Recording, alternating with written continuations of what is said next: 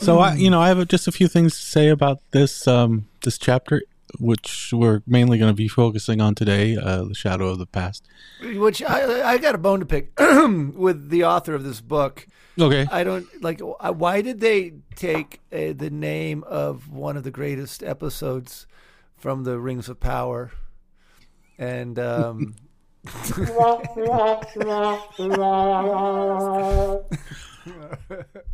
we're not here to talk about Rings of Power. Sorry. Okay, I won't do it anymore. It never gets old. Okay, I guess not. But no, but I was going to say about this chapter, it's shite. No, it's not shite.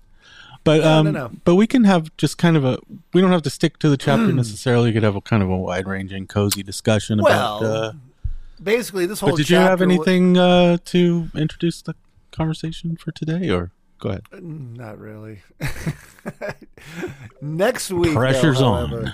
Next week is going to be wonderful. Oh yeah, we might have a guest next week. I think we know him as PB and Jason, but I don't know. Oh yeah, Actually, he does go by PB and Jason. Yeah. Okay. So we might be joined by PB and Jason. Right. A fun guy. He's a fun guy. He's like an amoeba or a fungi. Yeah. Right. Dad jokes in the house. Wonderful sense of humor. You're a fun guy. You're like a toadstool. Hey. No, we haven't gotten a shortcut to mushrooms yet, so we'll save that joke for another day. I know. Here's the one thing I did notice about this whole thing, and it's weird because, again, reading the chapters the way that we have, I noticed that Gandalf is starting to have suspicions of Saruman right now. Right. Fairly early. He's not. It doesn't seem like he hasn't been captured yet because that was like when they were going to Bree. But he foreshadowed the shit out of the reference to Saruman in Shadow of the Past did strike me too as something like, he talks about Saruman and he gives us reason to be suspicious of Saruman even early on. And I guess I never noticed that before, but what struck me is, of course, and I almost put myself, since I'm reading this again for the first time in many, many years, while I'm reading it, I'm kind of remembering myself reading it from when I was very young and thinking, so in a way it's like, because it's been so long, I feel like I'm in a sense reading it for the first time, and I'm imagining like, ooh, what did my 13-year-old brain think when reading this for the first time? Because in a sense, I'm rereading it for the first time, if that makes sense. Right. And of course, the name Saruman, because I had not read it yet and I didn't know the story, it went straight over my head. Yeah. Because you don't know who this person is. It's just a random name. But real quick, reading it now reading it anew, it made me think like, and speaking of the title of our series, Speculative Tolkienism, I ask you, Two Sheds, what if instead of the name Saruman, Tolkien had landed on the name Greg for that character? Greg, I don't know, or just some name. The thing is like, don't you think by calling him Saruman, he's going to end up being kind of like a Sauron character? Like those names are so similar. A little bit, yeah. They're very bit, similar. Yeah. a bit, yes. A bit. He hasn't got a what? What do you think? I was like, Saruman. Well, can you build a bridge for out an of it? uninformed? We could build a bridge out of her. For the uninformed, the neophyte who's just turning himself, getting turned on to Tolkien. Yeah, okay. He would probably get those names confused. Like, oh, Saruman, Sauron. Yeah. They're almost interchangeable. Hey, interesting fact. So in the Ralph Bakshi version of Lord of the Rings, they called Saruman Arrowman because they did feel like that they would get confused. I think I do remember that. And but if they call him Arrowman, then they're going to get him confused with Aragorn. Right, but they went back to Saruman, but there's a few lines where you can hear him say Araman, because I remember thinking, like, that's weird when I was a kid, you know. Interesting. And, Interesting. Yeah. And you can hear it. You can hear it for sure, like when Frodo's staring into the mirror of Galadriel, right? And he's like, "Oh, it's Gandalf." No, he's in white. It must be Araman. And then he started like, and then Galadriel was like, "Do not touch the water," and then said, "I am the Tempest." No, she didn't say that.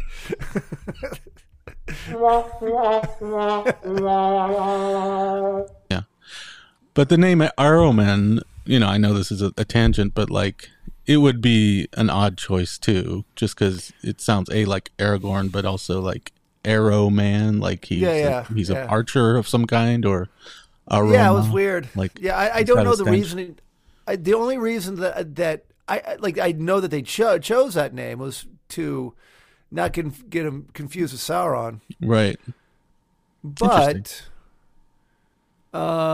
they never gave a reason why they landed on Araman, right? As with the Saruman, dude, I don't know how to say Saruman, because I used to say Saruman, right? And then Saruman, and I still feel weird, like saying Saruman and Sauron, because of Sauron. You say Saruman? It was Saruman, right? Yeah, I just say Saruman. Saruman. Yeah, but that's what I'm saying. But I used to say Saruman, like an SU. Oh, really? Like back when I was a kid, and it just kind of stuck with me the whole time. And Sauron, Sauron, and now and this whole pronunciation thing of the movies, and like, because you read the word and you pronounce it a certain way in your head, and then you hear it and it's reinforced, because like it used to be like Balin in the 70s, and then I heard Balin, and that was back to Balin again, and it's like, it's like, what the shit, man? Anyway, sorry. Right. That was a weird left turn right there. No. It's a bit of a left turn, but I don't mind. Like, I'm like that too. I like to pronounce things correctly usually, but sometimes I just get so set in my ways with the pronunciation I've always used. I mean, main case in point is Tolkien. I always have said Tolkien, and of course it's supposed to be Tolkien or something, and they emphasize the "een." But I think Tolkien's close enough, and that's just how I say his name. I know, but I mean, I could say Tolkien, and it's to me, it's kind of the distinction's quite subtle. And dude, you know what it is too? It's like the difference between Han Solo and Han Solo. You know what I'm talking about? Right? Is one correct? It's supposed to be Han Solo, but like we always used to say Han Solo. And right? It's like, will hardcore Star Wars people like look down because upon you have the out for Han Solo, because Lando Calrissian said Han, and that was like the thing that Billy D. Williams used to. Right. Well, maybe it was his like Skyworld dialect or whatever he was from. Cloud Colony. Yeah. Where did Bespin, he live? The Cloud City of Bespin. So, right. That was his own special dialect. Right. Can I get a check for my nerd? My nerd badge. There. Yeah, Tolkien. I think himself was anyone who studies language is very forgiving, because part of the thing you study when you study languages, it's morphologies, and it's the ways it changes, the way language changes through time and in space. Like, this region over here and this region over there. He studied Anglo-Saxon, and Anglo-Saxon itself. Old English, sorry, the language Old English of the Anglo-Saxon tribes.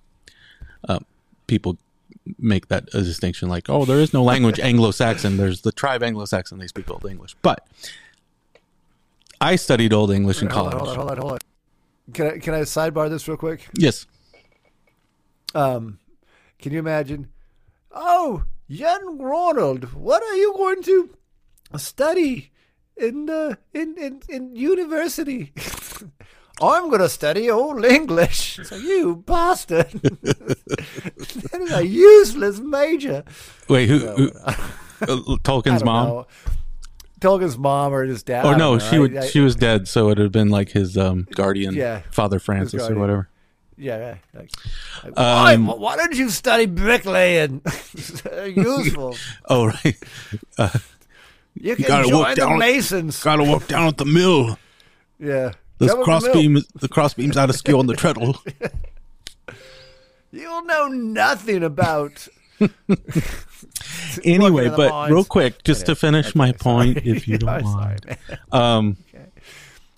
So, as a scholar of Old English, Tolkien knew and would have known that there was no proper. I mean, there were proper pronunciations of Old English words depending on what part of England you were in, as it is even today, like with modern English. So, if you were studying the Wessex dialect of Anglo-Saxon, you could read, like, for instance, just because I relish this opportunity, I'm going to speak some Old English. So, like, for instance, a little bit. in Wessex, I'm just making this up, but you would say something like, "What ich swevnikist sejan will, what yet yamata to midra nicht sitten railroad bear the rasta wunadon," which is the first few lines of the Dream of the Rood. I think, yes. I thought you were speaking the black speech. The black speech, yeah. Yes, that was the language that Gandalf didn't want to speak in the room of Bag End. Yeah, but if I were speaking like Essex or a Sussex dialect, it would sound like, "What did swear the kiss?" No, I'm just kidding. You didn't laugh. It would sound like. I'm like, no. I'm lagging. Oh, hold on. Oh, okay. Hold on. Just give me I'm lagging really hard. Oh, really? As far as what you hear of my end. Okay. Yeah. It looks good on my side. Catch up. Okay, that's cool. Okay, so all that Old English stuff was simply to say that when you study language, I think you become very forgiving about pronunciation, and so people aren't as strict and regimented about it must be pronounced this way. I actually don't know whether Tolkien ever expressed that view, but I imagine that because he knew that people pronounce things differently depending on when and where they lived, and me as an American or being an ignorant fool, I could say Tolkien instead of Tolkien, and he probably wouldn't care. No, that's good. Right. We're probably going to get hate mail for that one. Yeah, I know. Look, give us a break. We're speculative. We're just speculating. Speculative. Remember. Yes. We're making shit up. Exactly. Do you think? So my point, I guess, is the serious point is: do you think Tolkien, being the linguist and the scholar that he was, that he knew? See, I think most authors would, when you're writing a story, people who coach first-time authors, they say, make sure your characters have very distinct names so people don't get them confused. Like Fred. You know what I mean?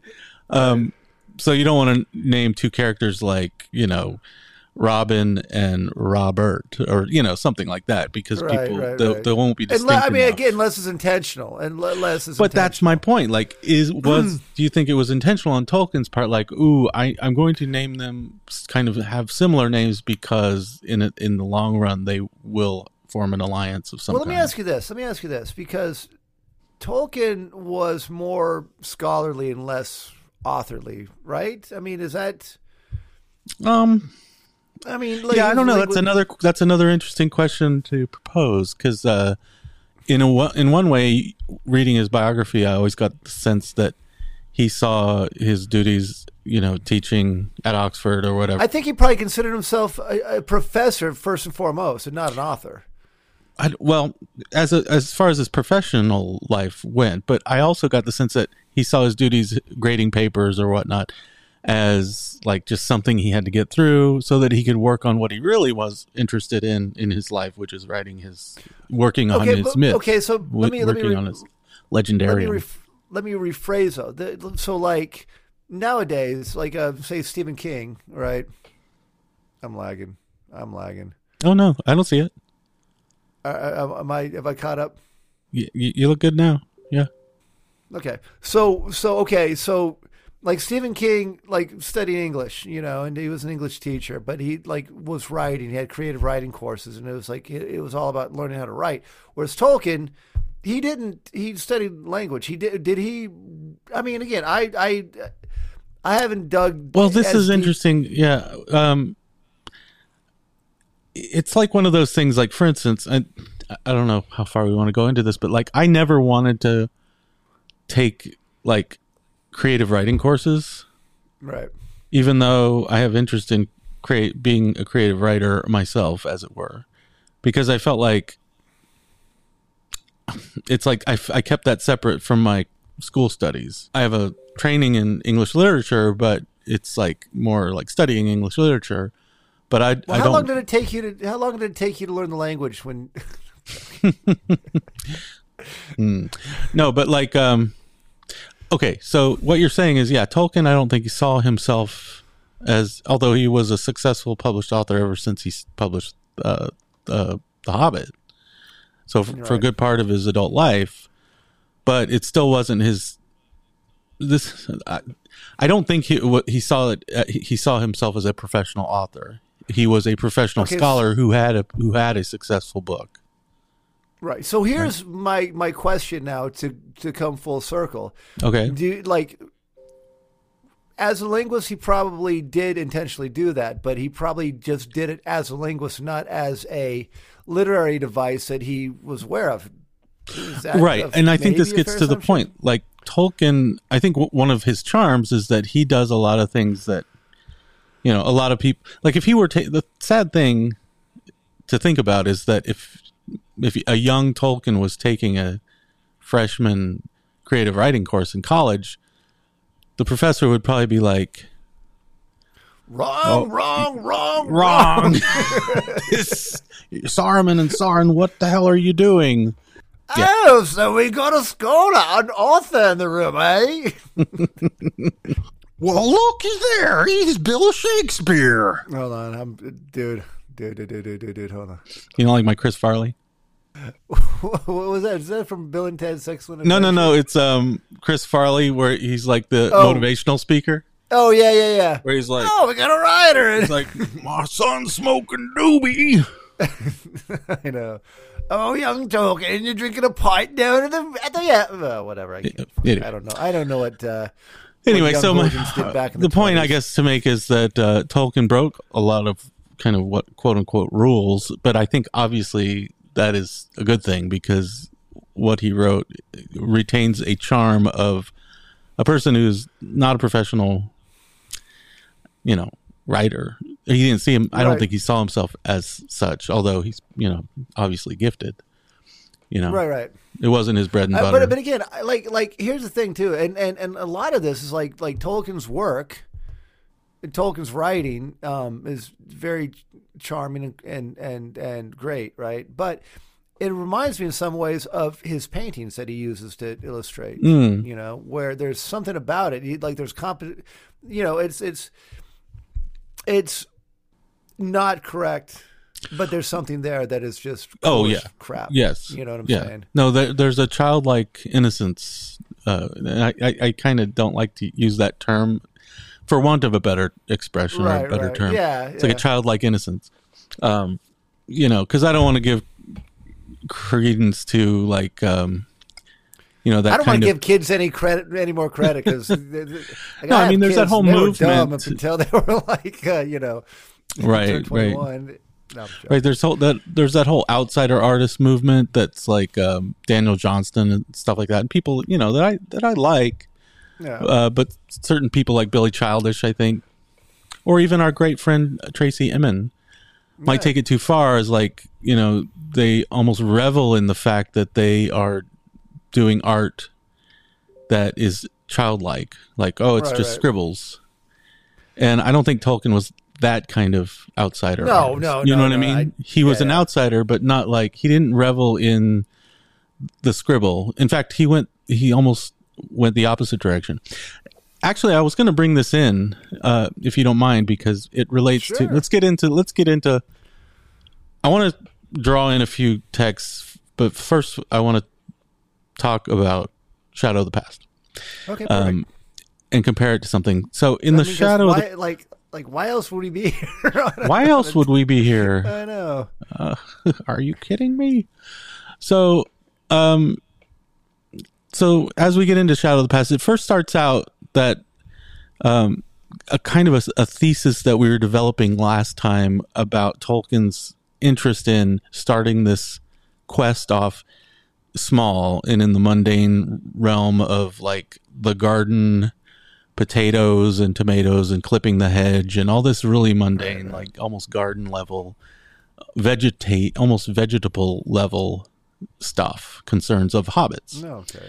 Shadow of the Past starts off with some, again, kind of gossip between Sam and Ted Sandyman, right? Yeah. But it also talks about Frodo saying that he found himself wondering at times, especially in the autumn, about the wild lands and strange visions of mountains that he had never seen came into his dreams. He began to say to himself, perhaps I shall cross the river myself one day, to which the other half of his mind always replied, not yet.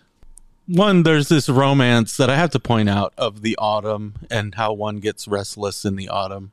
Yeah. And I know that you're that way too. And he's also approaching like his 50th year. He's approaching middle age. And there's this little romance of like the autumn comes and there's that feeling of like wanting to go explore.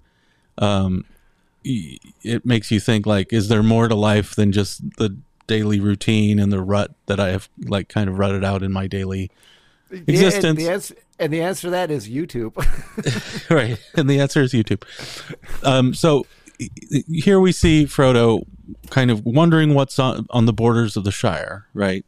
And especially in the autumn when he gets kind of this wanderlust. And he looked at maps and wondered what lay beyond their edges.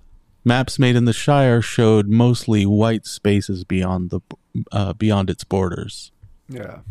And he took to wandering further afield, more often by himself, and Merry and his other friends watched him anxiously. So that was weird, though. Oh, go ahead. The fact that Merry and Sam and Pippin, right, and like to a lesser degree Fatty Bulger, watched him. They had no reason to watch him. That's like the one thing that I noticed. It's like there's like a lot of hints, right? That like to jump chapters where Sam was spying on Frodo because they're afraid they were going to up and leave at the Shire. But like, why was he spying on Frodo? You know what I'm talking about? Like they. Well, I don't see it so much as spying. Like here, to me, I always thought it just meant like if you have a friend that's like an alcoholic or something, right? You're like, oh, there they go again to get more alcohol or whatever. Okay, like so, it's more like, oh, it's that level of concern. Like I'm seeing this person go off again. Actually, maybe it's like it is 50, and they're like, oh, Bilbo did this, and this dude is maybe that like too. Bilbo. Rumor has it Bilbo was just like this, and look what trouble he found. And so I'm worried that Frodo's going to follow in his footsteps. Now, back to what I was saying. So when I was talking about how Frodo seemed to be interested in the borders of the Shire, and he started to wander beyond them, and he started focusing on the white spaces beyond the map, where the map ends, where the maps of the Shire ends, and there was like nothingness beyond. That is, I noticed that when rereading this chapter, because it struck me, because I know Tolkien was really into this idea of the beyond, the romance of the beyond, and the romance of distance. Right. You know what I'm talking about? And I just said. I used a two-shedsism. Do you hear me? No, I said, you know what I'm talking about? Oh, dude, yeah. I'm sorry. I said, you know what I'm talking about? Yeah. Anyway. I didn't even notice that because I'm like, yes, I know what you're talking about. I'm turning into you. I know. No, but okay. So all that years and treasure you're finally spent rubbing in off school. on me. Right. Yeah. So I just wanted to say that Tolkien was really into this idea of distance and how when there is this sense of distance, like distant mountains, that was like so evocative and romantic for him. And he always wanted to explore that distance. Like he sees distant mountains, they have like this purple mist around them, and he's really wondering like what could possibly be like hidden in that purple mist or whatever. What kind of food is up there? What kind of food is up there? But he also expressed that whenever he expressed a disappointment that whenever he went to try to reach those distances, by going there, they kind of lost some of their charm and they lost some of their enchanting quality, and they became mere surroundings. Right. So, and I always really liked that he noticed that and that he liked to describe it. And I think this idea, like beyond the borders, it's mysterious, and you actually can't go there because as soon as you get there, it becomes you become disenchanted by that distance, because the distance has been traversed, and then it becomes mere surroundings. You don't think about it, but it makes sense because I mean, and that can kind of like probably go for anything, like right, like like to use an analogy, like you see that new guitar, right? That like, man, I gotta buy that guitar, bro, and then you get it, it's like, yeah, okay, it's kind of sucks. It is totally like that.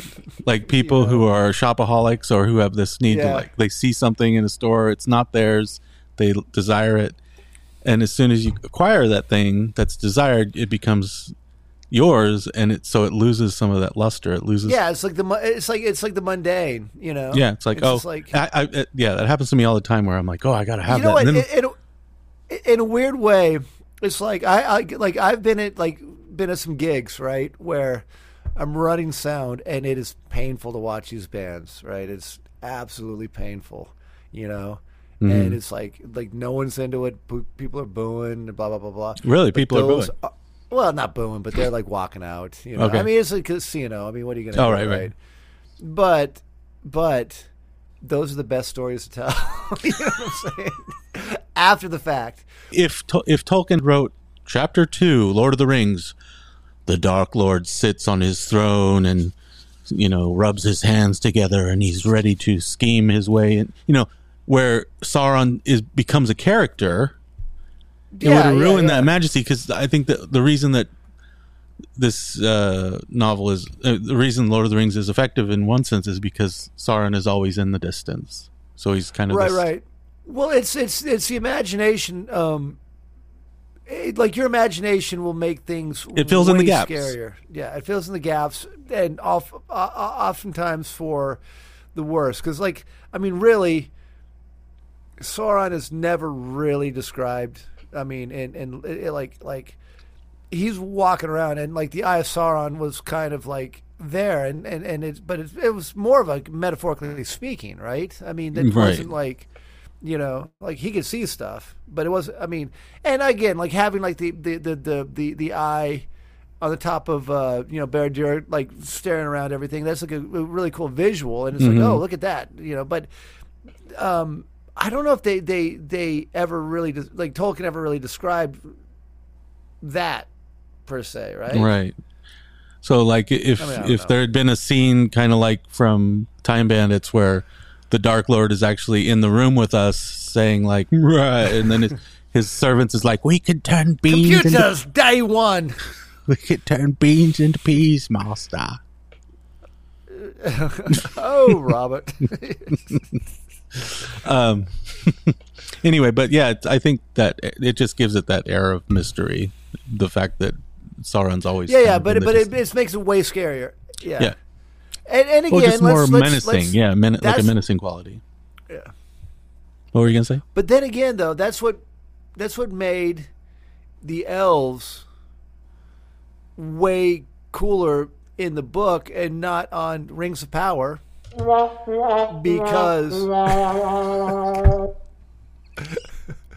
because like there is that air of mystery around him. Like you like your imagination fills in the gaps, and that's right. Yeah, that's right. And that was intentional. That was intentional from Tolkien. Yes. Can I just give, since I have Leaf Sure. by Niggle up here, and I just wanted to say, this is obviously not one of his most famous works, Leaf by Niggle, but have you ever read Leaf by Niggle? Yeah. It's more of, he hated allegory, but I kind of see it as kind of an allegory for the act of artistic creation. Hello. I'm doing this just for the shock value. You got a nice little pipey pipe. Hello. Kids are asleep, wife out of town. I'm smoking now. No, I don't usually smoke. It's pipe weed. This is just for the ambiance. For the scholarly. I haven't smoked this in months. Right. Anyway. It's not marijuana. It's pipe weed. Pipe weed. It's old Toby. Anyway, it's long bottom leaf. Long bottom leaf. That's my favorite. Anyway, so so Niggle's trying to paint an entire tree and he can't, because it's like his desire to make the level of detail that he wants can't ever be realized, because he lives in a real world with other obligations. He has to, go to work and, do all the duties of his daily life. Yeah. So those kind of intrude on his ability to actually create the tree that he's always wanted to create, right? But then he goes on a journey which has to be some kind of analogy for death, right? That's how I see it. Right. So when he dies, he goes into quote unquote, Leaf by Niggle heaven, which right. He sees his tree that he's always wanted to work on. He went on looking at his tree, and the leaves, all the leaves he had ever labored at were there, as he had imagined them rather than as he had made them. And there were others that had only budded in his mind, and many that might have budded if he only had had the time. Nothing was written on them. They were just exquisite leaves, yet they were dated as clear as a calendar. So it's like Tolkien felt like he was, in writing his stories, he was following this idea that existed almost out in space or in the conceptual realm. And, had he had the time, he would have written the stories of the Second Age with the level of detail that he wrote the stories of the Third Age. You know what I mean? Like he would have been able to, had he had the time, and if he didn't have the duties of teaching or just family duties. Not that we can't really complain, because one human can only do so much. Luckily for Tolkien, Amazon's here to fill in those gaps.